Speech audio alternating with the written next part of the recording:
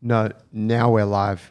Welcome to the Jungle Brothers podcast. This is episode 66 of the JB podcast. I feel like we should have had some kind of celebration or something at episode 60, but we never did. Anyway, it's me, your host, Joe Worthington, Paul Fotofili. Hello. And we've got Jess Fraser in the house today. Jess, G'day. welcome. Sup. Sup. Just a quick note, gym is back in action. It's, 3 or 4 weeks post-lockdown, Paulie? 3 weeks. Probably It's 3. It's going sick. We've got heaps of space here. All the regulations around COVID and stuff have been adhered to, and there's still plenty of room. So if you do want to come and train, check us out, junglebrothers.com or at Jungle Brothers Movement on Instagram. The good news this week is that jiu-jitsu kicked back off, which is why it's very timely having Jess in the house. It's really nice to get back to just some regular contact training.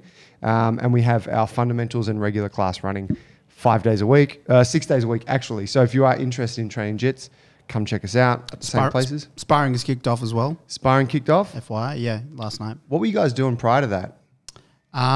We were doing shadow boxing, which is just a general term for non-contact striking. So whether it was footwork or speed work with the hands and just working combos. It's quite a good class. It was quite popular while we were doing that. And those who stuck with it over COVID have come back and, they're back on the pads and stuff now, and they're saying they're feeling a lot better. Like they've come back better for it. Sick. How did it feel punching each other in the face again and getting close? Did anyone express it feeling strange after not doing that? It was just like, regular things like just trying to get the timing back and the feeling back. And most people aren't going, really hard first night back and stuff. But yeah, it's a small adjustment, but it's cool. Nice. Yeah. Sick. Jess, you're from Victoria. Yeah. Well, yeah, that's where I've known you from. Yes. What are you doing in Sydney? And you tell us how you got here, and then can you give us just a little intro into who you are? Okay. You might have to remind me of the second part of that question because my Yeah. attention span is pretty. Yeah. So the reason I am in Sydney is I've just come up from Wollongong, so there's no restrictions currently between travelling between these two places. At the beginning of the COVID crisis, I crossed the border and went to Thredbo with my family to go mountain biking, and then they closed the borders. So I've been here ever since. Oh, is that Holy what happened? Yeah. So that was like right at the beginning. Right at the beginning, like almost even before. Yeah. How did that feel? Was it kind of nice? Were you like, oh shit, we're on a forced holiday, or was it actually a bit distressing being kind of locked out of your state? Both. So I guess that's been my big lesson of this whole thing is that there can be a Venn diagram of all experiences, and in the middle is the COVID crisis, so there's some really cool things about it and there's some really awful things about it, and definitely being stuck in Thredbo in paradise essentially is fantastic, but also then you turn on the radio or pick up your phone and then it was really terrible. So it was, it was wonderful and awful and amazing and shocking all at once, So when we were in Thredbo, we were meant to be there for 5 nights or something, and we just decided to turn off all data, everything for a little longer than that, and then go and get a newspaper when we wanted to get some news. And when we did, well, it was just too stressful. You'd read something, then it'd just be playing in your head and you couldn't talk to anyone about it and you couldn't get any updates. We're all in the same boat, right? So having more information didn't help then because no one knew anything. Yeah. You're just reading about bad things unfolding. Yeah, and that's awful. Lying in a tent, staring at the roof of the tent, it just took me back to waking up on a Sunday at a festival days where it's just all the paranoia hits you at once, So it was better to just switch off and make some decisions after the fact. So when you get locked out from the state, does that mean you've packed a bag for 5 days or maybe a little longer? Well, Do you I get people didn't. to send stuff up or? So when I left, the way that I live in Melbourne is I brought all of my overheads way down so I can live an athlete's life, So I didn't have a car or anything, and I hired a car to leave Victoria, a big car. So when I left Victoria, things hadn't really shut down and things hadn't changed too much. People were hoarding toilet paper, sure, but it wasn't too serious yet. Businesses were still functioning, whatever. Because we closed our gym down quite early, I saw that as an opportunity to just spend some time with my family. So the way that my week had structured over the last I think 6-7 years, I've been touring with seminars and Australian Girls and Gi and like doing events and stuff for my finances. And I restructured that because I got a little bit travel fatigued. So I restructured that into like weekly classes, like teaching at a bunch of different places and making sure I was in one spot quite a lot. And that meant I couldn't travel as much, which meant I haven't seen my family very much in the last year. So I took it as like, okay, cool, I'll just take 2 weeks off and like the other gyms, and I'll just drive up to Thredbo and meet the family, and I'll take all my mats with me. So I've got like 64 squares of mats in the back of this car and like a bunch of gis. And I just figured, well, I'll just come up the coast and I'll sell some seminars, sell some like private lessons, whatever, get some A-Gig events going because we could. And like I kind of innocently just drove off into the sunset. Yeah. And I suppose at that point you didn't know how long it was going to be locked down for. Like we honestly thought 2 weeks. A couple weeks. Like yeah. that it was, totally innocent. I'd booked the car for 2 weeks. So when I got to Thredbo and they they didn't lock the borders, but they said you'd have to self-isolate if you went home. And like I said about like my setup at home, like I live in a tiny little box in Richmond, quite close to the city, very close to the gym, no car park, no car, like a box, one external window that I share with like 4 smokers, you know? Like so the idea of going back to that kind of setup, I knew my mental health couldn't cope with that, to be honest. Like with no jiu-jitsu, like that lifestyle is totally fine with jiu-jitsu for me. But without jiu-jitsu or without lifting or whatever, it just, I knew I couldn't cope. I knew I wouldn't be able to get through it, you know? So I talked to my family and we're like, well, best case scenario is we stay together because we're already like in our little bubble anyway. So I just came up to Wollongong and we cleared out the band room of my brother-in-law's and I slept in that for 3 months, you know? So, yeah. How many family are we talking in this unit? Is it your immediate family? So my sister, Yeah. my brother-in-law, their 2 kids. So we were in a bubble together. Cool. Poor mum, she had a lot of FOMO. You know how mums just want to be in there. So, she was in Canberra and not able to come and hang out with us. But, so that was the 3 months, is hanging out with that crew, which was really nice, like really nice. And I had access to, you know, like the coast walks and stuff. So I walked from Wollongong to Bundeena. Sick. Cool. And that's pretty life-changing walk, you know. Like, well, I ran it, but ran what I could. But, it like gives you a lot of time to think and like to see that part of the world and, Yeah. So for folks listening, if you didn't pick up already, Jess is very much in the jiu-jitsu world. Yes. And maybe a little too far. that's how I know Rabbit you, right? hole. Yeah. And you're one of the few female black belts in the country. There's 38 of us, 36, 38. I would have to look that up on my phone, but I do have that data. Okay, so that's that's a small amount of, that's a... Yes. It's a prized position to be pretty at. rare bird, yeah. Yeah. Yeah. How has the jiu-jitsu thing unfolded for you? So you had a gym. Is coaching at the gym, was that your main thing, or was competing? You also mentioned A-Gig. Yeah, Australian Girls and Gi. Yeah, which is an organisation you run. I created. Founded, and that's your whole thing. So what's it been for you in recent Yeah. years? Have you been... Has sort of coaching and teaching been your main thing, or do you mix that with competing and... all of it. All of the above. Wow. How do I explain it all? I came to jiu-jitsu quite late in life, so I started when I was 30 and had a bit of an overview of like how I wanted to do things, you know? Like, so I knew I wanted to make my living jiu-jitsu. I wanted to like make it holistic, everything about my life. But I also kind of looked at the gym setup and the financial structure of them and how people were going with that. And like 10 years to black belt, have to get a good reputation, then build a community, like all that kind of stuff. I just thought, that's tough. So we're talking like a successful 43-year-old, you know, and when you're 30, that's like, it's a bit far. It's a lifetime away. I'd like to earn some money at some point, you know. So like also looking at like real estate rental for gyms in Melbourne is pretty pricey if you like want it to not be like out in the sticks, which like there's, you know, pros and cons for all of that. But for me, No one wants to be out in the sticks in Melbourne right now. No, they don't. It depends on the direction. But yeah, that's true. Like, so yeah, like I kind of looked at it and figured I'd only make money if I owned the building, you know, and I didn't want to get into being the bottom of the tree of a real estate game, you know, like, so it wouldn't matter what I'm selling, whether it's coffee or jiu-jitsu, I'm still just paying somebody else's like lease, Mortgage, you know, yeah. right? Like, so looking at that and like not wanting those kind of overheads and just trying to work out a way, like, I mean, this kind of came later on in the piece, but like trying to work out a way to make money from it.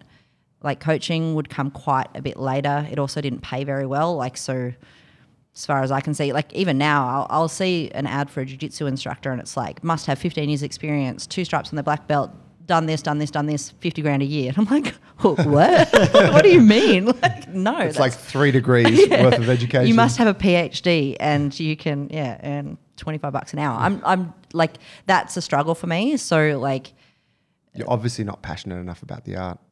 I Sacrifice your life for $25 an hour. well, I have. Like, I'm not. It's not like I'm doing exceptionally well with money. I don't think there's a lot of money in jiu-jitsu, you know. But kind of having that sort of mentality and like overview of jiu-jitsu and how I wanted to be in it. I needed members, but not overheads, and that's essentially what Australian Girls in Gi is. So they don't pay a membership fee. I also looked at what happened with AFBJJ and when they introduced a membership fee to the organisation, and everyone hated them. Like, Right. as soon as they did that, everybody hated them. And from then on, only talks about AFBJJ with like a bad taste in their mouth. So It's the Australian Federation, right? Brazilian Jiu-Jitsu, which Yep. used to be a free membership, and then they added in this like arbitrary $30 a year that just like, it's only $30 a year, but it just pissed people off, you know? Like, Yeah. like I can pay for the service, no problems, but like I watched how the community responded to that, and I chose not to do that either. Like, a lot of business coaches have said to me, you should charge your members, because I've got 2,500 members, and I do like service the community a lot within that, and I'm working a lot to help them and to support them. But I don't know, just ethically, I didn't want to do that. So what I do is like opt-in memberships. You know, opt into the camp Right. once a year. As an event you run. Exactly. It's Yeah. like a couple $100. You get to go to do that, and then like I like have a little skim off the top, and that helps me pay my rent. And then I do that with events, right? Like, so yeah, that's how I decided to approach a career in jiu-jitsu, is offer events so it's an opt-in. Yeah. Members come because it's my network that I built, but they don't pay an ongoing membership. Yeah, and I don't have ongoing overheads. And what do the members belong to? They belong to it's a Facebook group. Yeah. What else do they have? So yeah, like predominantly it's an online forum, but they have access to mentors and all of the gear, like merchandise, events, that kind of thing. Yeah, support. That's cool. Yeah. Yeah, I mean, obviously, I've never been a member, right? It's for girls, but every there is men in that, and I'll is there men explain in that? Yeah. Oh, that's cool. Yeah. Yeah. Let's come back to that. Yeah. But I find it hard to think of a female that I've met in jiu-jitsu who isn't either a part of it or knows about it and really likes it. Yeah, exactly. And it just has a great reputation, and it seems like such a cool initiative. You know, which, I mean, fuck, we understand this idea of doing something out of passion and wanting to help. Yeah. And then also struggling to make ends meet. Yeah. And it just being this really hard line to straddle. And then, you know, and all those feelings you have of like, oh fuck, I need to make some money here, but then I also don't want to come off as just trying to make money. That's right. Right. Yeah. And so it's a really fine art. So Very you know, difficult. however it's positioned for you now, like, well done. It seems like you've done an awesome thing. Yeah, it's been pretty amazing. 10 years of it. Wow. Yeah. Dude, that's 10 sick. years, I know. I see the events. So how many people came to your your last event? What sort of numbers are you getting there? Well, we have 16 comps a year, and they're like, Decent. yeah, it's a lot. That's, you asked me about it's Hope more than one a month. Douglas. Yeah. Yeah. So Yeah, that's yeah. Hope's not my first employee, second employee. So she runs the comps for me now because I just can't do it all myself. Yeah. But it also allows me to pay her quite well, very well, to run those comps so then she can compete internationally. So I'm like crowdsourcing her to go overseas. And right now I think she's no, I know she's going to be our most successful female black belt competitor because she's got a lot of sick. time in black belt, which is really nice. She's also very good, which helps, like, so yeah. So bankrolling that for her through the comps. So Australian girls get to have more competition experience. They pay us, I pay her, she goes overseas, gets more experience, and then she also tours with seminars. So it's like exactly like Wow, a paraglider, that's right? really cool. It's like a spiral Yeah. up and then a big spiral Yes, overview, yeah. So like that's the idea of that structure and having her involved in Australian Girls and Gi. But That yeah, alone, so what you explained there, that alone, like, just shows the success of what you've made. yeah. Yeah, having the community and having that loop that feeds, it assists rising, potential, and then it feeds back into teaching the others and inspiring them. Yeah. That's so cool. Yeah. So So she's been that's busy. You yeah, guys have been very real busy. Yeah. So that's the comps. There's 16 comps a year. They go into the major cities. We've tried to so it's Brisbane, Perth, Sydney, Melbourne. We try to put it elsewhere. So we've tried to do Canberra. We've tried to do Byron. I don't know, a couple other places. We give it a go, and if they don't work, we can't repeat it. So like we can't run it unless we have 40. And if it drops below that, 40 competitors. it starts to get a little bit weird. But most comps have 75 to 100 at them. The cool thing about that is it's like there's heaps of really little girls. So like, and I mean little girls, like 4-year-olds and stuff. So you've got like a 17 kilo division. It's like, So that's cool. the coolest. That's like a warm-up weight for a kettlebell swing. And little geese, but they're awesome. Like it, and that's fun, like. One of the really cool things about the Australian Girls and Gi comps now for me is people come up to me and say, "Oh yeah, Australian Girls and Gi was my first comp." Like, like, Wow. it's just like my heart like bursts with that. Like it's really For cool. sure. You see like whole family units coming, like the mum and the daughter and a sister and somebody else competing. It's really cool. So that's the comps. So they're healthy size. They're a size that you can manage on your own if you have to. So I don't actually want them to be too much bigger. They have a really nice in-house vibe about them because everybody's on the same like crew and they've talked to each other online or whatever and they just haven't met before or whatever it is. It's a very different vibe to like a bigger comp, but it's still like they try to rip each other's heads off. Yeah. Like some of the most violent acts happen under that roof, like so. Yeah, like it's very serious. Like a match is always serious. You got to take it seriously because injury and danger is a potential, but it's very friendly and supportive, like we take that opportunity to teach coaches and family members how to coach properly as well. So we're doing a service to the wider community in that we only allow one person to coach for a child, only one voice. Everybody else, and we coach them at the beginning. We teach them. So it's one person in a corner. They're allowed to give technical advice. Everybody else can only give supportive advice. So it's like So all the people on the sidelines is like, don't fucking just Tell them to clap do- them on, say well Yeah. done, but that's 100%. And specifically parents. it. Right on. And we also teach them that crying happens. It's just what kids do, It's an overwhelm. There's a lot happening, and they will cry, and it doesn't mean that they're necessarily injured, but we will check whether they're not, like they are or not, So we're on top of it. We've got like a heap of experience in it. Done 16 of these events per year for the past 7 years, Like we're on it, but we're trying to guide parents into being better supporters at the bigger comps. Same with the coaches and stuff. So we also then take the women that sort of outgrow wanting to compete at the A-Gig comps, we'll take your purple belts or whatever, and we'll make them refs. So we teach them how to ref. They kind of do a little apprenticeship. They get to like cut their teeth with us, and then like our goal is to get them all onto the mats into the bigger comps, right? So just create a bigger presence. So we're not a shallow pool because it's a hard comp and reffing is reffing and you got to take care of your matches and their safety and all that kind of stuff. But people are more confident to have a go with us, Yeah. It's funny what you say about the kids crying. Paul used to run the kids program here at Jungle Brothers, and kids were crying all the fucking time, and They that's just what we were cry. telling the parents, man. It's fine, they're having a great time. So do women. But that's the thing, so do women, right? Like I've cried on the mat a bunch of times. Like whatever. It's an emotional response. Yeah. Cool. Yeah. I've seen dudes rage out. Like I think I've it's an probably felt emotional response too. felt like crying Like and suppressed it. like it happens.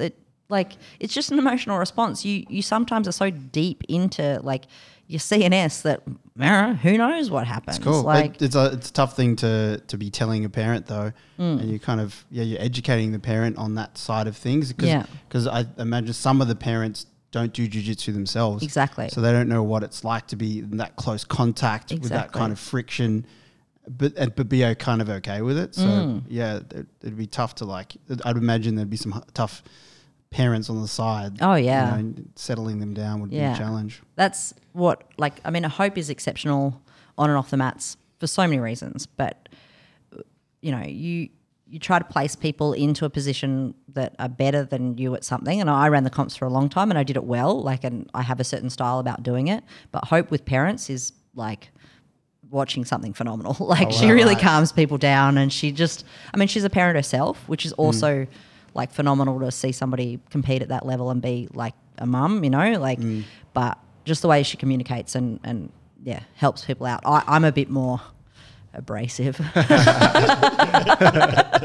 a bit more like relax, mate. Yeah, exactly. I just she's a much better listener than I am. Is that the best way to put it? But yeah, so she does that well. But back to your question. I mean, I think it was a 2-part question. I don't know. Can't remember. In and around. Yeah. So those events like tick along. I tend to now do the events that are more focused on community. So I run the big camp once a year. This year it was 4 days, 3 nights, all meals, all accommodation. I hire a ferry. I take them out to the Hawkesbury. So we go to Broken Bay. So we're isolated. There's no data coverage. Like, it's really cool. I take all of the Grappling Industries mats on a barge, which always gives me the fear because like if that thing goes down, it's an expensive collection it's of a mats. problem. It'd be fun to float home on them, but like it just would be a bit of a drama. So yeah, we do that, and there's usually about 150 attendees with 17 staff. Wow. Whoa. Dude, the last one looked fucking huge and awesome. Well, I can barely even talk about the last one because it was so traumatic for me, but they had a great time. Was it just super stressful to put something of that scale on?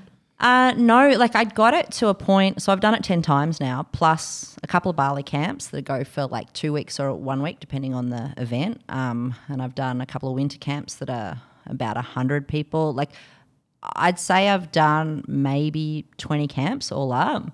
And the big camp, I've got it down to a fine art, like I do it really well. And we're able to hire our own beach and a ferry and, and all this kind of stuff because I've done it so many times.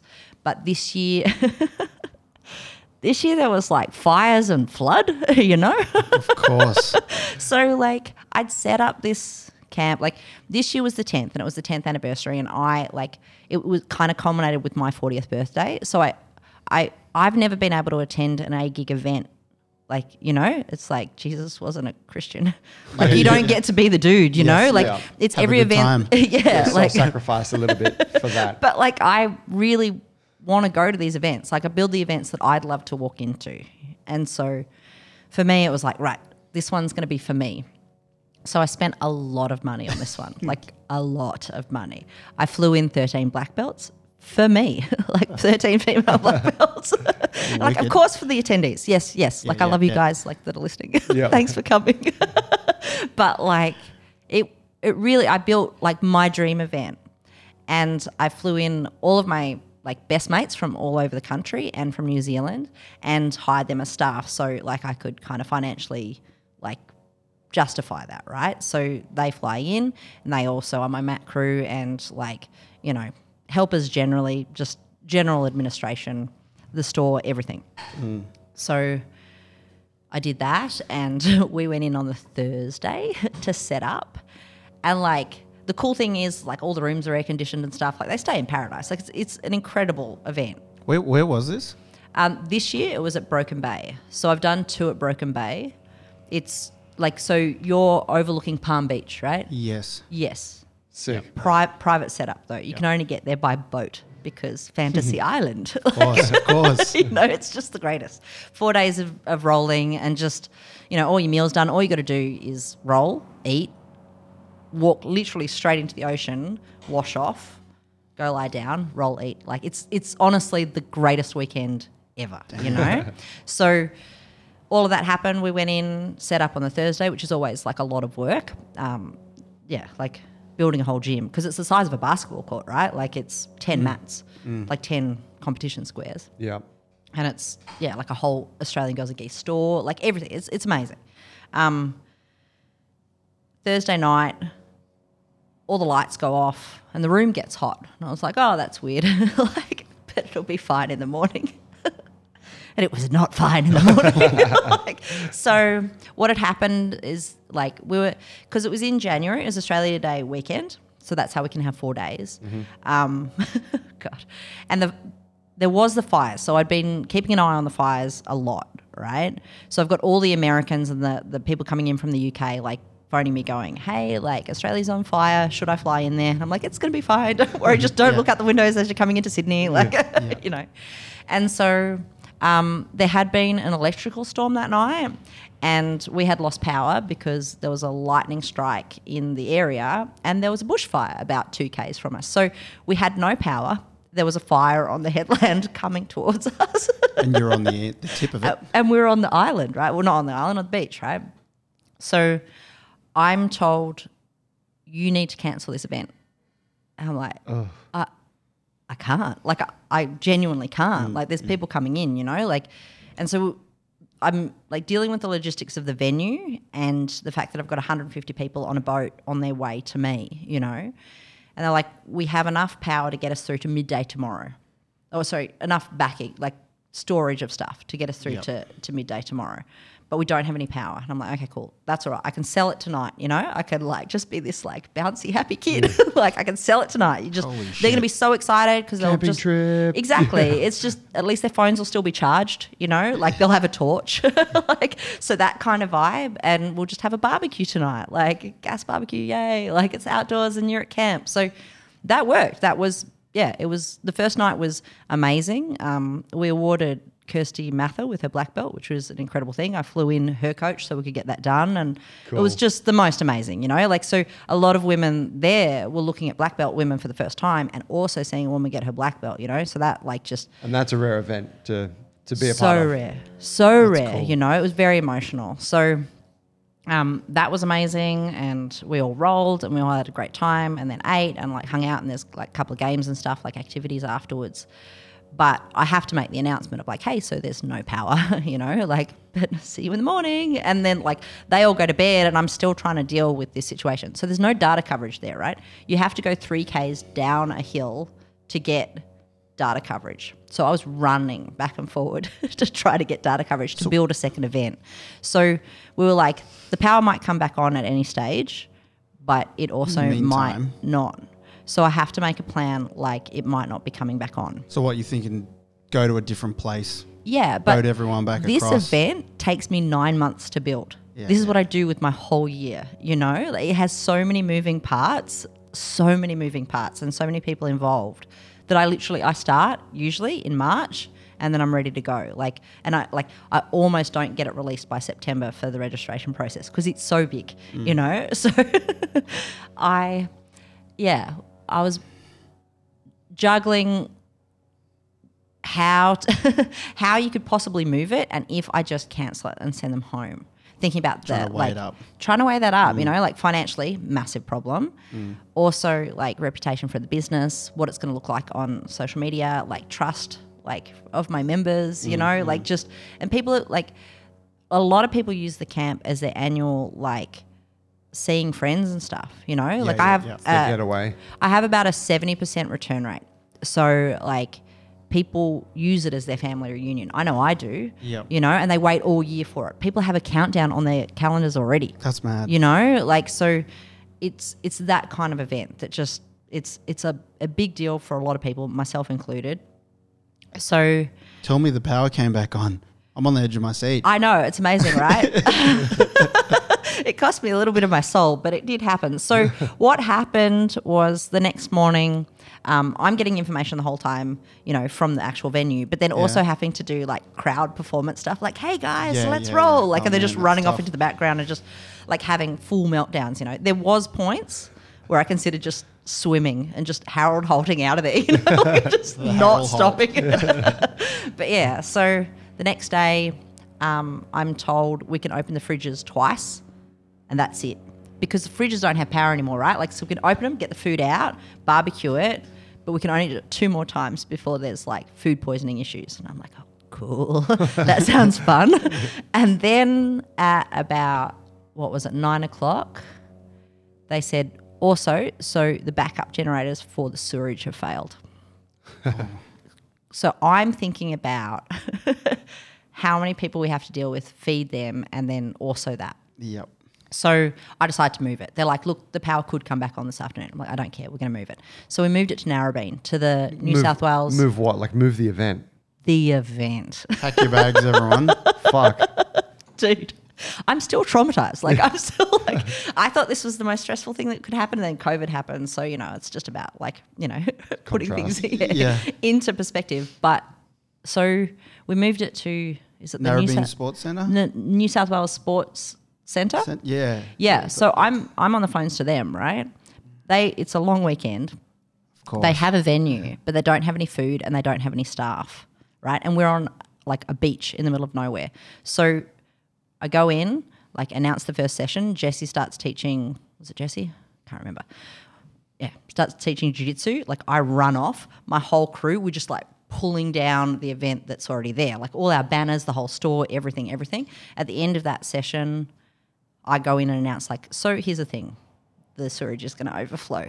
You need to go and pack your bags. Like you can go shower, pack your bags. There's a ferry waiting for you. So I organised another ferry. Ferry came, picked them up, took them so while they were getting changed and like doing all their stuff, we rolled up all the mats. So we moved the whole event, got onto the barge. I got onto the barge with my sister and like one of my best mates, Dean, who was a brown belt from Perth. We go across back to Brooklyn in the barge with all of the stuff, repack the truck, and we're racing them, right? Like, so we're driving around to Narrabeen. The girls are packing all their stuff at the event, packing all their stuff, get on the ferry. And so the ferry's going to beat us over to Narrabeen. Of course, it's a lot quicker. Honestly, it was like the biggest nightmare, but I did pull it off. I was 5 minutes late for the next session. So we had it all set up. Wow. And we're like, so all my staff were like, when the girls got to the new venue, we're like, okay, go and like set up your rooms or whatever, and like we'll just see you on the mats for a bit. Like, and so we kind of like funneled them into not seeing the whole other side get set up. Like then they just went and they got to recharge their phones, and the cool sell was like data coverage in Narrabeen, like so. Yep. Yeah, I was 5 minutes late. They were on the mats, but I was 5 minutes late to go. Okay, and your next session is no-gi with Well done. So that was what, like a couple of hours turnaround? 12-hour turnaround. 12 hours to get. I am like Jesus. in dog years, I probably aged 18 years that night. It was a nightmare. Yeah. But they loved it. Like for them, it was like a second camp. Yeah.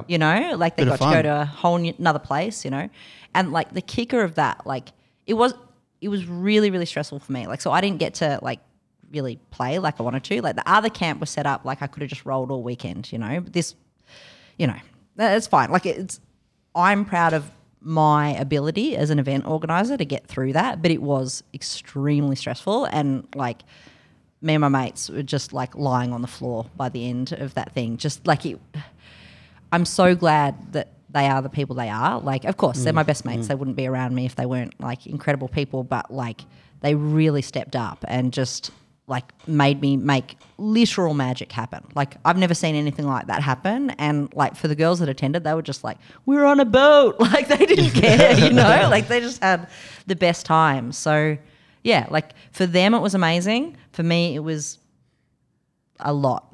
And then that venue, we left on the Tuesday. So it was a long weekend.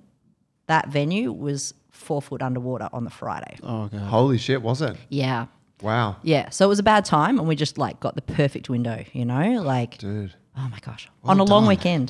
weekend, so That's that bananas. happened. Yeah, I had 4 buses, I had like ferries, I had like barges. Do you have any events experience? Like you started just when you were 30. Were you in events at all? No, Before that? no, yeah, it was You just learnt over the years. learnt over the years. A few comms turned into many comms, turned Yeah. into camps, and Yeah. My coach is funny. He's like, "What are you going to do next?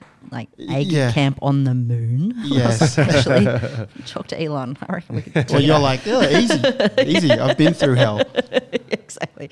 Yeah, that was a shocking one. You were training all your life for this one event. Yeah, I know. Well done. Like, Happy birthday. thanks. Yeah, that's rough. Yeah. There was a lot of post drinks happened to No get doubt. back to sanity. Yeah. So But you're it looking was forward to the next one? Yeah, we can't talk about it. Oh man, yeah. Is that the idea that you continue to run one a year? Look, I don't know. I'm genuinely traumatized. I just don't know because I don't know what COVID's doing to my business at all. Yeah. Yeah. I don't know what it's done to our community. I genuinely don't know, and I feel like the Aggie camp is incredible, and I want it to be like something that people can rely on for sure. I also have an interest in getting back to my roots with it and doing like much smaller camps, like 25 people, and I get to roll with everyone all weekend, Yeah. like Be part of it. Yeah, I'm starting to look at what are they called? Like tugboat things down on the Murray. Doing it on the boat On the boat. the whole time. Fuck Yeah. Like a steamboat Yeah. thing. Yeah, like a steamboat. That's what I'm looking at the moment. Wow. They used to have like casinos and stuff on that. yeah. On one of those. Yeah, like How the good would Ozark. that That's what I was be? thinking. Ozark. For jiu-jitsu though, that'd be so much fun. That would be awesome. Wow. Yeah. Yeah. And you're in a potentially safe haven from bushfires. Yeah. You're in a little bubble if the COVID thing comes back. Exactly. If power goes off, Yeah. You are it'll on be a all right. boat though. Yes. know. Yes. You're Yeah. isolated. Yeah. There still could be a challenge there. I'm sure there will be challenges. Like that's the thing like- about events organizing though, right? Like the challenge that you prepare for is not the one that's going to come up. And that's what you got to be okay with. And I think that being a competitor prepared me for I that. was going to say, there's a lot of parallels there. 100%. Yeah. Yeah. Talk to us about your competitive side in jiu-jitsu, like that side of your journey. It was prolific. I am retired. Right on. That's it. That's it in a nutshell. Yeah, it was amazing. Like, I've thought about it a lot, and the word experience gets used a lot. Like now, I use it a lot as a coach. Like you just got to get out there. You like just the experience, whatever. I don't think people qualify what their version of that word means. So gathering experience as a competitor, like competing a lot as a blue belt or whatever, like it's gathering experience, like upskilling is the leaning on that word. When in fact, like when I think about my experience as a black belt, it wasn't about gathering data. It was about a life experience, and it's the greatest experience of my life, like for sure. It was the greatest fun. It was totally worth it. It is worth doing. Like it's worth all the nightmare, So I competed, like you can see the list on my website. It's ridiculous. Not only did I compete a lot, I'm also like a total data nerd. So I keep track of all this stuff, so. How many years did you compete over? Like every As soon as you started? Yeah. So I started Yep. 10 months in. Yep. And I won all 4 gold at the Pan Packs. That was my first comp. First year. Yeah, wow. But it also anyway, that was the first comp. And then I think my second comp was the ADCC trials. I came second. Holy shit. Yeah. Wait, at white belt or blue? Blue. Wow. Yeah. I'd been blue for like 2 weeks or something. Yeah, okay. Yeah. And then Which I came is basically second. like the hardest comp. Like ADCC trials is Yeah. one of the hardest comps you could enter, right? Yeah. I didn't know the rules. Yeah. Nah, none of that. Different And rule set to standard And you're in jiu-jitsu. against all belts, right? And it's 60 and over and 60 and up. So I was 68 kilos at the time, and so I had to lose 8 kilos for it too. So really, like early into my career, like competing in rule sets I didn't understand against purple belt girls and doing big weight cuts and stuff, like a lot of stuff happening there, I came second, but I won the final, and that's because of the rule set. Because there's not points in the half that I scored points in. Oh. What an idiot. Yeah. Wait, so you won the final? Well, Well, theoretically. On the scoreboard, it would have been 10-4. Right. Yeah. But your points didn't count. Nope. Yeah, right. Yes. And that's the rule set. It's 10-minute match, 5 minutes of no points, That's right. 5 minutes with points. Yeah. What's your So I idea just with went. that? Oh, because I'm new it's to this. too like, it's too foster like activity action in the first half of just like smash. Yeah, finish this fight, or otherwise you're going into the next half with somebody that might just play strategy. Okay, right. And that's what happened. Which is cool, isn't it? But it like it's a cool thing to try and incentivize, because anyone who hasn't watched jiu-jitsu, it is when in a competitive sense, it can be quite boring to watch, because if you can, someone can just stall out, they can play for the points and then edge the clock, hold someone down essentially and do what they need to do to let the clock run out. But so it's a cool thing to incentivize the action in that way. Yeah. But then you see, I mean, like any rule set, people then just adapt to that rule set, don't they? But when it does really like make it happen, it really makes it happen. Like some of the coolest fights you've ever seen are ADCC stuff, like it just, when it explodes, it really explodes. And they used to even pay for they'd pay bonuses for the best takedown of the event, which got worked. And so they took it away. Oh, did it? Oh, yeah. Like two fighters would split it. Oh, yeah. Which is smart, but you get some good highlight reels for not real reasons. Yeah. But yeah, so Cheeky. that would have been my second comp. And that was the first time I'd ever experienced, because I didn't really have comp experience, right? Like I'd had a bunch of matches at Pampax because I had four divisions and a bunch of girls, whatever. But the ADCC trials, definitely the weight cut, what I know now through experience is the weight cut really messed me up.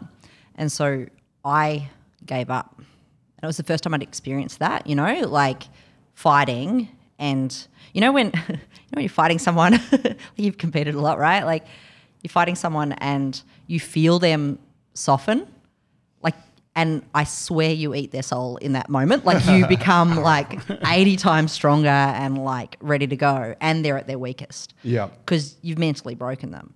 And I did that underneath this chick. Like I softened and was like, I don't want it as much as you do. That happening early in my career was probably the most valuable thing that's ever happened, because I just refuse to feel like that ever again. I refuse that feeling. It was so disgusting and so foul, and like, no. Never again. So that happened really early, and then I just went like nuts. I think I did, I don't know, something like 60 comps over the next 3 years or something like that. Holy shit. Holy shit. And I went, and I started traveling, right? Like, so I hadn't really traveled before. I'd been to I'd been overseas. I'd lived in London, but Australia I hadn't. So I'd been to like Sydney, been to Melbourne a couple of times, maybe 3 times, but I came from Canberra and I hadn't really travelled, like a bit of South Coast, whatever. And so my first trip to Darwin was for the Nationals. So I started travelling Australia for, That's cool. jiu-jitsu. And I did it by myself. I did predominantly, I can't really think of too many times I had people with me with my competing. So I competed a lot. I went through my belts very quickly because of that. And I think that people don't, like a lot of people talk to me about how fast I got to black belt, and they Which don't. is how long? 6 years. 6 years. Yeah, Cool. Yeah, it's incredibly quick. really quick. Yeah. And I medaled at black belt too, so I'm just qualifying that. Yeah. Yeah, I mean, the proof is in the Not pudding, right? shit. Yeah. But like Love it. a lot of it has to do with that, like almost every seminar I do, people ask me about that. They want that. Everybody wants to be better than they are and much faster than it's available. Like what's the secret, or how did you do it? 100%. Right. And nobody asks me about that.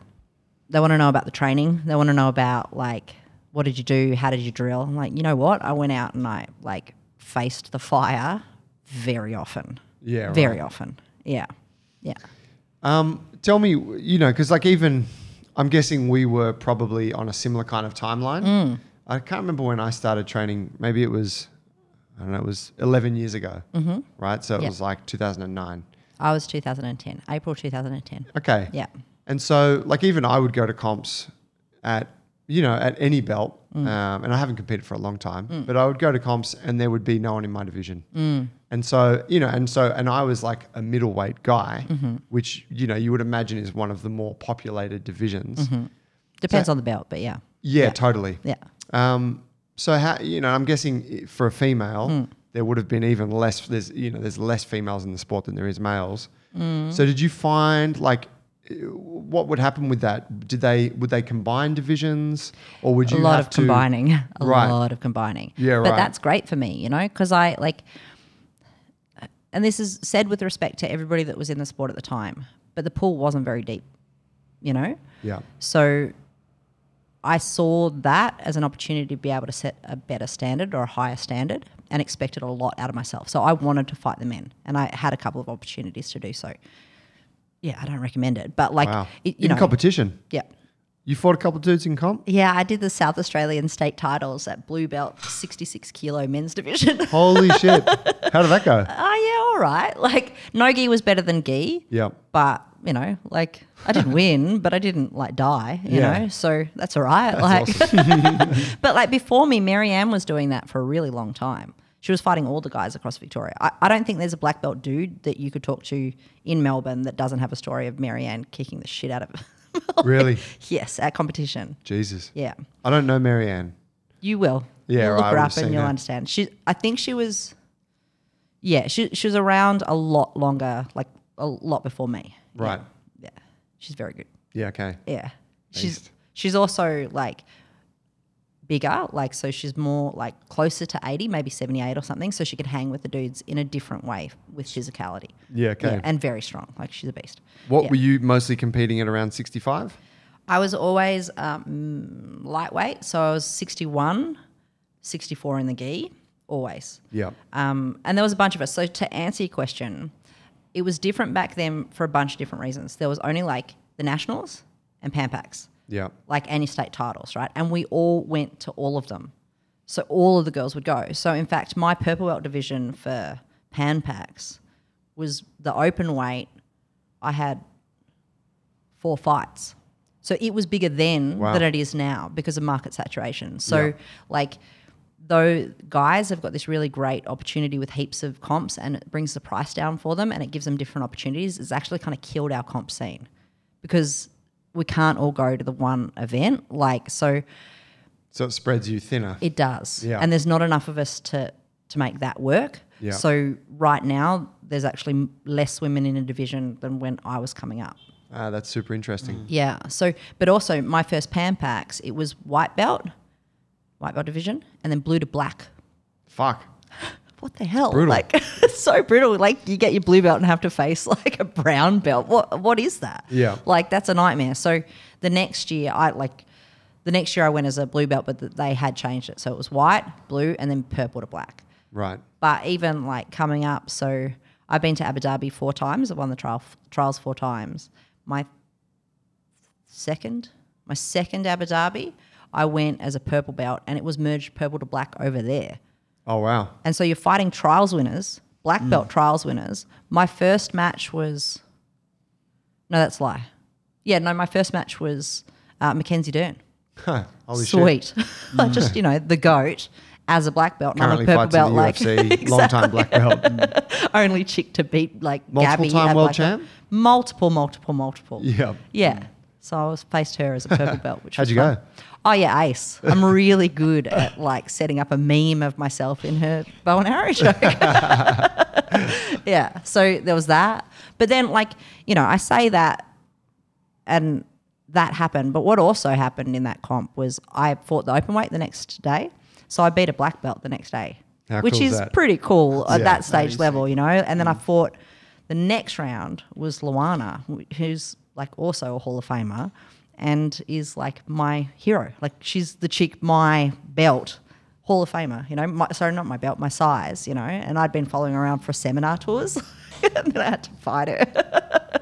So yeah, that was pretty intense, That's cool. but amazing, like experience, and not as in yes, it was experience as in building my like ability to get ready for like the main stage as a purple belt, like brown belt, black belt, whatever. The life experience that is off the chain. Like it's your heroes, like it's like you getting to fight Marcelo Garcia. Like what the hell? Like it's amazing. Yeah. I almost, I can't imagine it. And in a sense, I've always had and I guess a lot of people do, but I've always had a very mixed relationship with competition. I don't like it. Yeah. but I like it afterwards, right? Yeah, but I'm the same. But this is what it is. Yeah, like Yeah. it's super nerve wracking. All of those insecurities come up, and then you do it, and you're like, that was fucking great, regardless Yeah. of the outcome. But I do like I look at say what you did, and I think, man, that's like to put yourself through that for such a long period of time. That is taking on a lot of kind of pressure. A lot of pressure. Yeah. Yeah. Which is just, it's exceptional, and it's maybe you like it, or maybe you're just hyper disciplined. What would you think in that sense? Would it be one or the other that you just like? Definitely. Yeah? And this is something actually to give you as advice and help. I didn't enjoy competing until black belt. It's not fun. It's not a fun process. I've got to get it done, Like I competed because I wanted the standard for Australian women to be set so high that we could change like literally the whole culture and the way that women train and what they expect out of themselves, Like and when I say old, I know I'm not old, but I'm a little old lady in like relation to the sport. In a combat sport. Like as far as like age goes, like if it takes 10 years to get to black belt, I'm that many years older than the average person that's competing. Yeah. Right? Like so there's a whole lifetime that I am older. I know I'm not an old person like walking out on the street, but like within jiu-jitsu terms, I'm pretty old, like so. Well, yeah, what the adult division, which is the most competitive division, ends at like that's up to 30. Yeah, and then and it's so I masters. started then. Yeah, right. Yeah. And so you can do masters 2 from 35 onwards. You were competing adult division. Yes. When you could have gone into the masters division. 2. Yeah. Yeah. So, and there is no masters divisions for women in Abu Dhabi. Right. Yeah. Abu Dhabi, just to give a bit of context Yeah. to that for people listening, there's a grappling competition held every 2 years. No, so there's two. There's the there's Jiu-Jitsu two. Pro. ADCC is every 2 years. Right. And is no-gi and has a different rule set. That ADCC stands for Abu Dhabi Combat Club, which is actually a physical venue, which I've been to and trained in, which is really cool. Like it's a thing. Wow. And they developed the ADCC. So that's like it's a completely different lineage to the Abu Dhabi World Pro, Right. which is run by the UAEJJ. Okay. Yeah. So that the UAEJJ is the one that was like established in schools and stuff over there. Yep. So there's different affiliations teaching over there, but that's the branch, their federation, like our AFBJJ. They have a very invested interest in showcasing the Sheikh's son. So Right. they created the Abu Dhabi World Pro. Right. Mm-hmm. As a platform for him to. Win. Yeah, right on. Incredible. So they want him to, they want homegrown world champions. So they created a world championship. Good on them. They're the first people to start Fucking paying awesome. us, you know? Yeah. So for me, that was an awesome opportunity. Like if I do the sums of how much my training's cost over the years or whatever, I'm very far ahead because of those 4 wins. Because they were $8,000 trips, Right. all expenses paid, whatever. Apart from the life experience that they were, Cool. the first couple of times I went out there, it's just I can't even get my head around how incredible they were. First off, they have you in a hotel that's in the shape of a stingray that has all white marble floors, right? It's madness, madness. I would expect nothing less. It's just so much money. And this is a poor hotel for them. It's not even 5 stars for them. And then they clear out this billiard room and they fill it with mats. And it's the black belt hotel, right? So you're all there and they're all down in this billiard room rolling. So I've got 15 minutes footage of Galvao rolling with Gabby Garcia. There's Cyborg in the corner. There's Michelle Nicolini over there. It just is nuts. It's nuts, It's out there. And Carlos the superstars Vieira, of the sport. crazy. Carlos Vieira is hey, have you met these guys, Jess? And it was the Meows. Well, they were purple. It's do you want to roll with one of them? I was God, that guy's got a bad attitude. Roll with a Meow. Ripped my face off. It's just what are these people, Why won't he look me in the eyes? But amazing experiences, Anyway, I've gone off track. I have no idea where I am. But no, so that really was that's I guess one of the only comps where you need to qualify. So there's a trial every year. Yeah. And if you win the trials, you get the all expenses trip paid. Well, the structure has changed a lot. So when I was going out, it was, I think, a much better deal. You win your division, you win the open, you get a ticket. If you're the Right. best, you go. Now it's a point-based system, so like you can kind of just enter a bunch of comps. Oh, okay. Get This is the why you points. see a lot of people traveling to go to Yeah. different comps and Yeah. yeah, right. So it used to be like heaps more like Kumite feeling. Yeah, You know? Yeah, this is the Like- one. Yeah. Like it was Man, really fun. I think I remember competing in the first. One of the first trials here Mm. for blue belts. was that in the hot? Oh, Set the hottest. down in Caringbah. I don't know. It was a basketball center that was the Yeah. hottest, and they were like 8 hours late on the schedule. Yeah, it was fucked. Worst day Alex Prates ever. was running it. It was so bad. Sorry, Alex, you're amazing, but that was Legend bad. guy. But it was awful, man. And I remember in that division, I'm pretty sure that Kit Dale was there, Would have been. but Yeah. no one knew yeah, who he was. Yeah.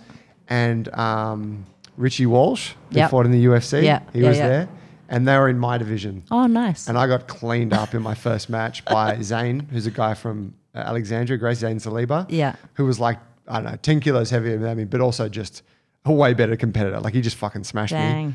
I came off the mats and my coach said to me, "Congratulations, you just gave away your ticket to Abu Dhabi." Oh. Yeah, I was like, "Oh, thanks, coach." So you can see the point where his heart rips in half. I was kind of like, I don't give a fuck, man. I'm done. But yeah, it was so competitive, and I believe Kit won, and it He was would have, like, yeah. and then that was the beginning of people coming to learn who Kit Dale was, who was this character from Because Victoria. he went over and he did really well over there as well. So that year was the year that it was still over there. I think they used to fly him over for 2 weeks then, and they did no gi and gi, which is probably why people are a bit confused between Abu Dhabi, like as a world pro, and the ADCC comp, Right. because they've both got Abu Dhabi in the name or whatever, but Yeah. they no longer do no gi. Okay. So the Abu Dhabi is just gi jiu-jitsu. Mm-hmm. That's cool. It's easy to understand. Yeah. And it's a slightly different rule set. Like it definitely lends itself to somebody like me. Like, so the last time I went over was my debut as a black belt on an international stage, and it's shorter matches. They're like 6 minutes or something. So in the finals or whatever. So that's a lot better if you're 38. Yeah. than your 10-minute matches. Man. Yeah. It's funny, 10 minutes doesn't sound like a long time, but if you've ever done jiu-jitsu or combat, like if you've sparred, Oh, man. 10 minutes is a fucking lifetime. Yeah. And you have to prepare then for 60 minutes because you might have several rounds. Yes. Which is a nightmare. Plus overtime, right? Yeah, exactly. Yeah. Like, yeah. And you're at the highest level at that point. So it's not like 10 minutes in the gym. It's like everyone's there going as hard as they can. Yeah. My last comp was the Nogi Worlds, and I had to get prepped for 10-minute matches with 20-year-old girls at black belt. That was hell. Actual hell. Yeah. So tell me, so through all of that, and obviously combat sports, jiu-jitsu in particular, high risk of injury, takes a toll on the body. I can't see Jess's fingers, but she's got you got some. I see you looking at them occasionally. They're Like so capturing. Like I'm like, I oh. know it's shocking. Like I know that other women have the experience of dudes like tit checking them, like looking down at their tits, but I get guys finger checking me, like they, like I know they're distracted by it, and it's Show us your fingertips. yeah, they're pretty gross. They're pretty out the gate, man. But I mean, I'm always fascinated by the calluses on jiu-jitsu fingers. Yeah. Because you end up with these funny calluses on the fingertip because of the gi. Yeah. So it looks like you're developing arthritis, which you are, but I that's am. happening underneath the surface. No, but I am. So I You have, are. like, people see my hands and they freak out, but I have, like, a family predisposition to this. I also started the sport late. I also don't really give a shit. Like, if I get collies or whatever, I'm like, I just don't care. Like, I love the sport enough. I'm not really, like, I don't know. It's not about not being vain or whatever, but I just don't care. Like, I'd rather my hands do what they got to do than look pretty. But it also becomes, I mean, I'm sure it's a badge of honor as well, right? Like it tells a story somewhat Not of for what me. you've gone through. I don't feel like it in that way. Like I don't love them, Right. but it's like it just is what it is. And every hand doctor that I've gone to, once they calm down and go like beyond the what are you doing, like to like you need surgery, like I don't know, like I don't know. I don't care enough. I don't care enough about that sort of stuff. But I don't love it. And I know that there's pain ahead. But it is also like for those like that have seen my hands, they are really bad. Like they're exceptionally bad jiu-jitsu hands. It's not definitely coming your way. So these are like, I can't remember, it's either Bashord's nodes or I think it's Herberton's nodes. It's an actual like specific arthritis. Right. That looks worse because of jiu-jitsu and everybody thinks it is, but it's, Okay. yeah. Don't worry. They're not coming your way. Yeah, look, you're damned if you do, damned if you don't, so whatever.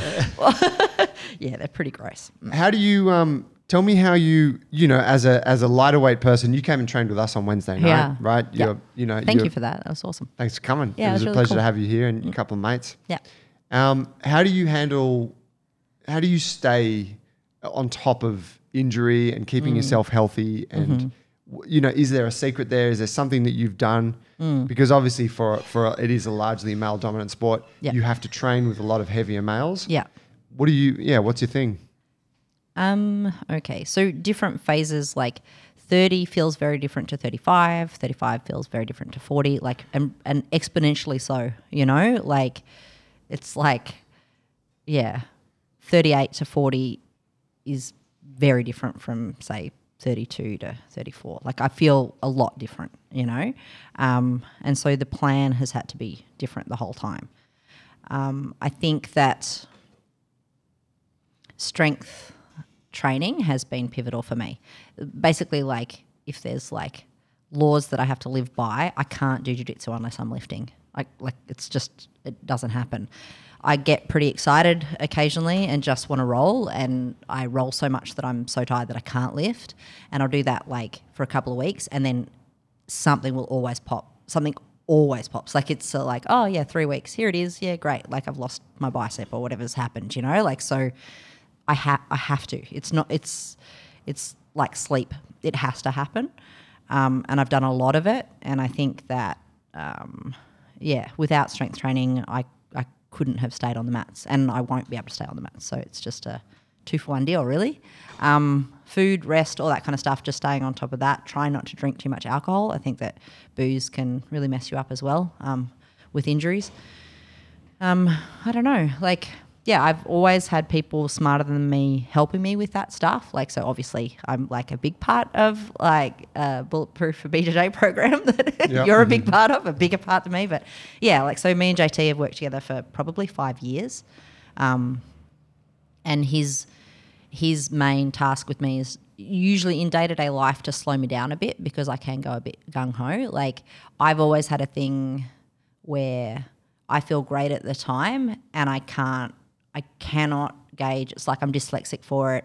I cannot gauge how much that toll or tax that's going to have on my body later on. Like I actually can't work it out. I'm much more completionist in like, I'll wake up in the morning and go, okay, cool, today's going to be a 10K run because I've got this left on Strava to get done, and I have no idea how my body's feeling, you know? Like, so I can really mess myself up. Like even the other night, like I came and rolled here and I felt totally fine the whole night. Like, yeah, you whinge about how tired you are and stuff, but like I was actually totally fine. It wasn't too much, it wasn't too little or whatever, but I went home and I slept for 14 hours, you know? Like, and then I rolled for like maybe half an hour in the afternoon yesterday, and then I went home and slept again. So I'm wrecked. That was too much. But it didn't feel like it at the time, you know? So fun.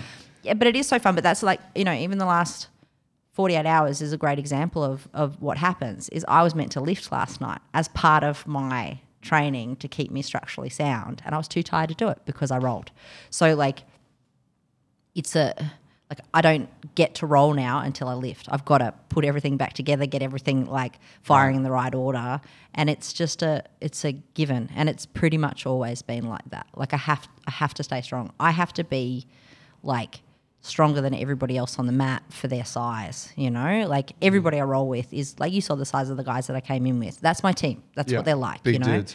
And like in my head, I feel heaps bigger. I looked at the photos afterwards and I was like, because I felt like I wasn't that much smaller than you. Like, I don't know what's wrong with my head, because I see the photos and I'm like, holy shit, like you're really small, you know? But like, yeah, lifting, you have to lift. I think that, yeah, that's the answer, basically. Yeah, right on.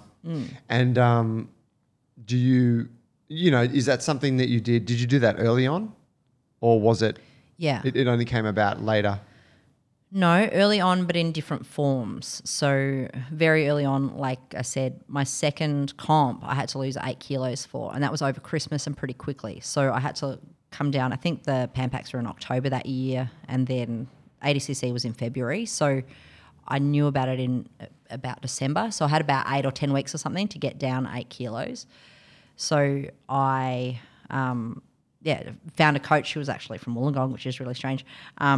Because I've been hanging out there lately, but I found a coach that helped me with that, and it was like he told me to go get 2 tires and keg and sand and water and things like that, and I just 4 times a week I'd be flipping a massive tire in my backyard and jumping in and out of it, and essentially crossfitting without any skills or observation, lots of sledgehammer work, that kind of stuff. Without the knee sleeves and the hot shots. Yeah, without the spinal injuries and stuff like that, so it just, that's where it started. And then within a year, when I won the Abu Dhabi trials, that's right, won the Abu Dhabi trials, and a guy, Scott Waugh in Victoria, who was one of the first owners, was the first owner of CrossFit Victoria, he kind of came and grabbed me and said, look, I'm trying to essentially do what you guys have done with Bulletproof.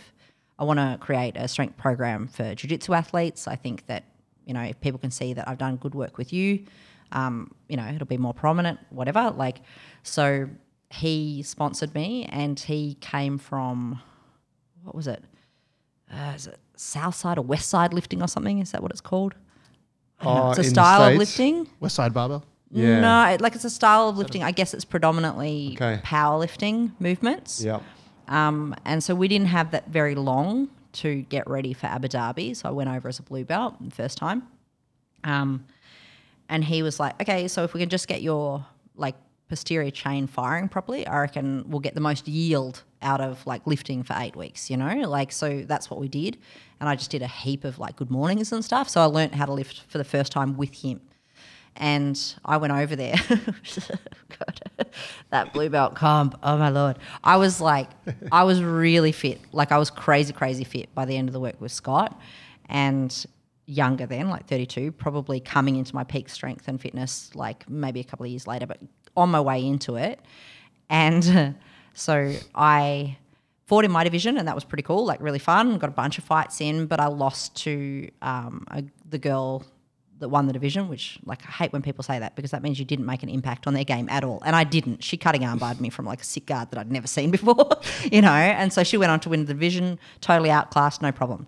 But then you go into the open, right? So I went into the open, and I had a bunch of matches. And Open is open weight. So you're against everyone, right? Yep. And so there was a woman there that is legit was the biggest woman I've ever seen in my life. She was one of Gabby Garcia's. I'll give you the photo so you can see it for context. She was one of Gabby Garcia's students, and she was bigger than Gabby when Gabby was big. Fuck. Gabby was over 100? 120, easy. And a kind of soft over hard when she was big. Now she's just hard, but padding. but this woman was Oh my God. bigger. You bigger. fought her? Yeah, and so I had that thing where I was walking out and someone gave me that sad tap on the shoulder of just have fun. I was like, Play your game, Jess.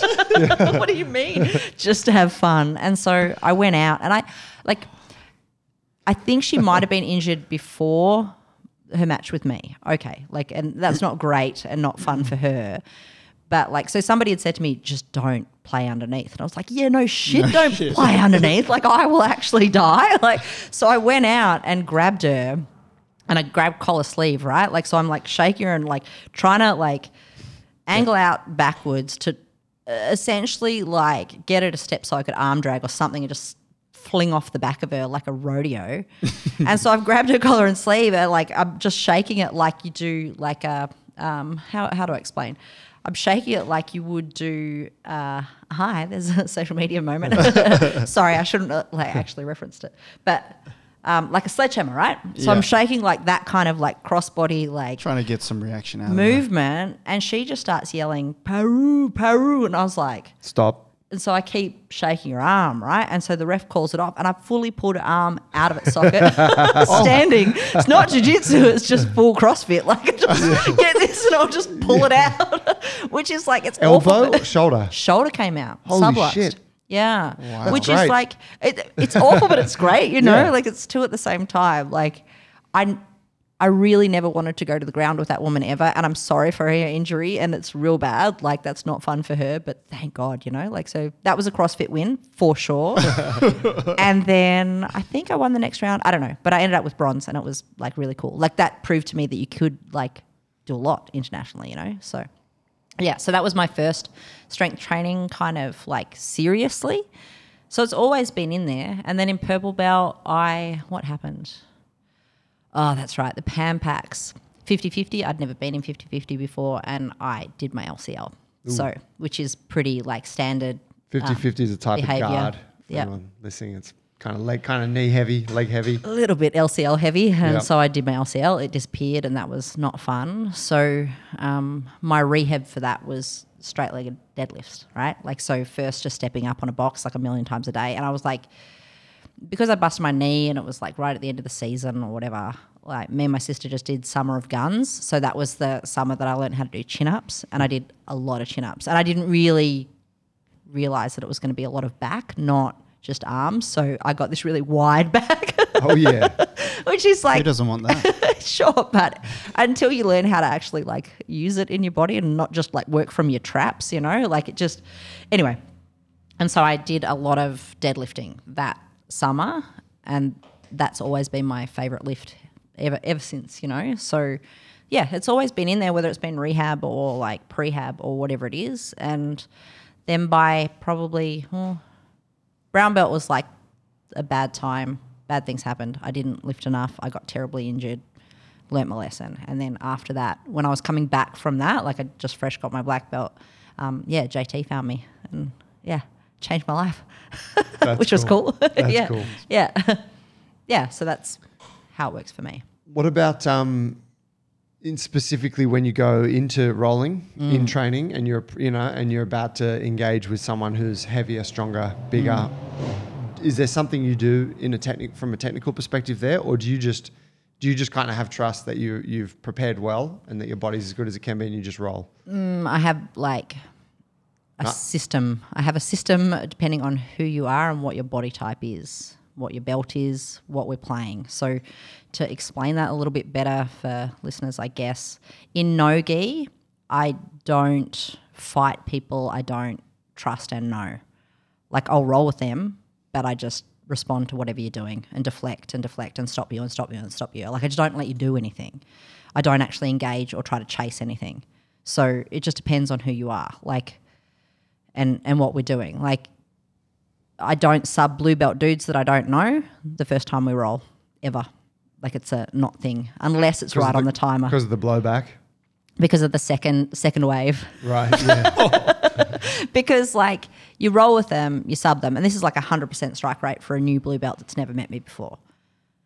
You roll with them, you sub them. It's going to happen. It's my belt. It's not my gender. It's just my belt. Like that's like if you're a black belt, like dear blue belts, when you're a black belt, if you're not subbing the blue belts, there's something wrong with you. So don't think that there's something wrong with you when I sub you now. Like that's just how it goes. That's the sport.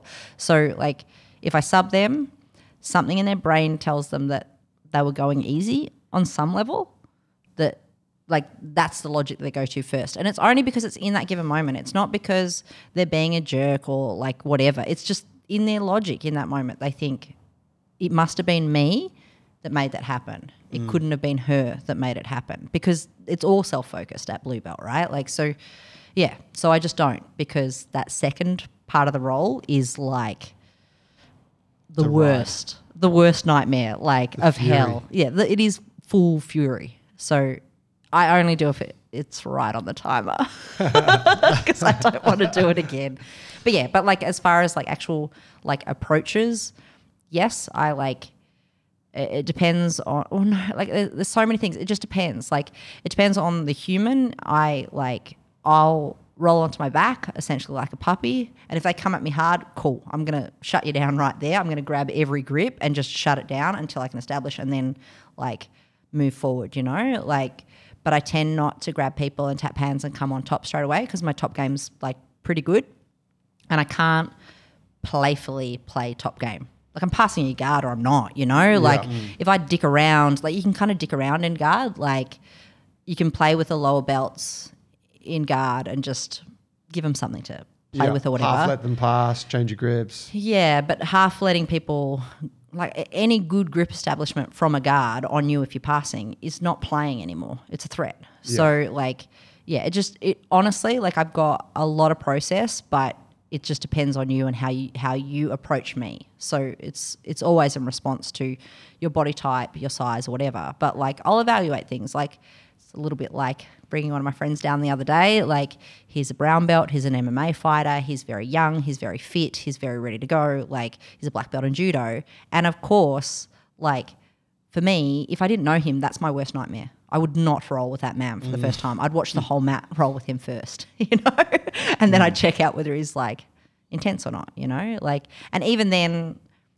like to protect myself, if somebody really wants to come at me, I just don't fight them. I just stop them. That's all I need to do, you know, like, and sometimes that's enough to show people the magic of jiu-jitsu. Like they can't do anything to this little old lady and they're going full throttle. And then later on, I see them assess, like, I went a little bit ham there, like how embarrassing, you know, and she's just like off giggling in a corner, you know, like, so yeah, it's a lot of assessing is my best trick, I think. It's cool. It's very intelligent. Yeah, otherwise you get smashed. Yeah. Yeah, you talking about the feisty blue belts. I remember being one of those. Yeah, I was one of those too. Like, man, I was awful. I wanted to kill people. It happens. Everyone's the I'm same. awful. Paul's a blue belt, yeah. That's nice though. Maybe you're part of the new wave. I think back in the day it was like, I'm not a white belt anymore and I'm going to kill everybody. It was 10 Well, years you're ago. trying to prove that you're like, I don't know. It's a funny thing, isn't it? It's your first rank. You're kind of trying to prove I I've stepped feel into like this. the culture has changed. I feel like 10 years ago it was different. Yeah, right. It was just like more like hazing. I will just smash you because I can. Yeah. And I don't feel that energy in mats anymore. Where's the energy gone to now then? What are they doing?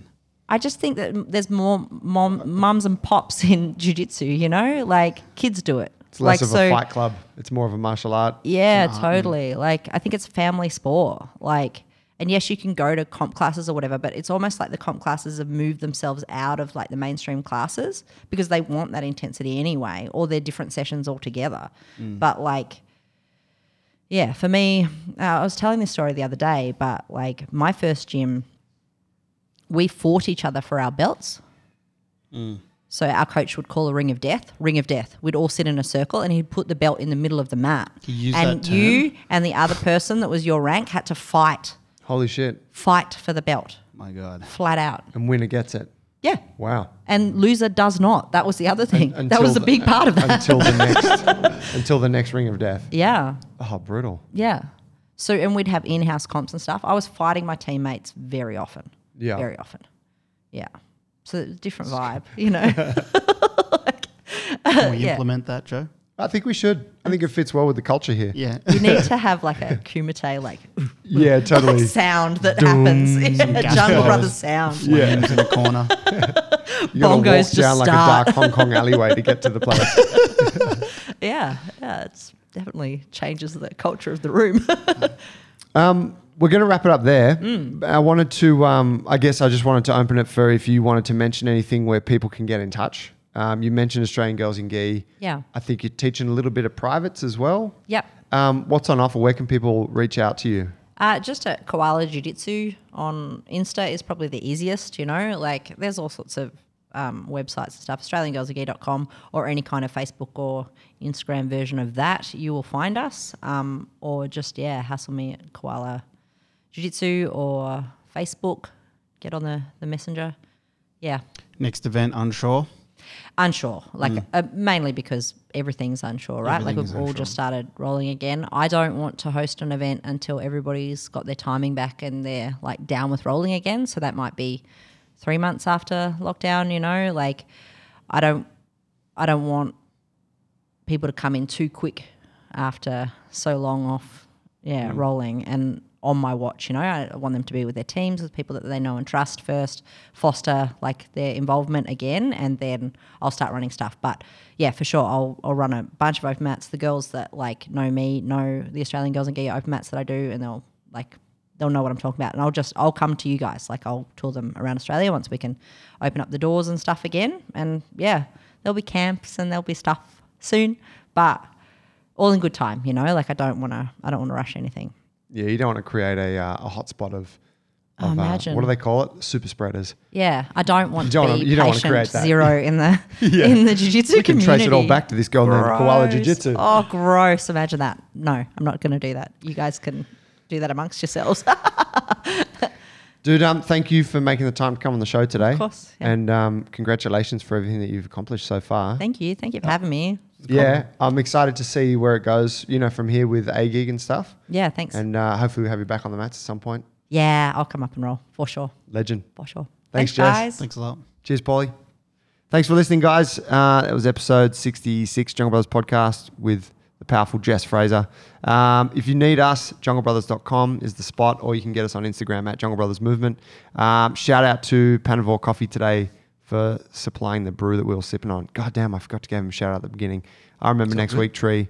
Thanks for listening, guys. If you enjoy the episode, please take a screenshot of it, share it, post on your stories, tell a friend, help support the show so we can keep supplying you guys with the goods. Thanks, fam. Catch you next week. Bye.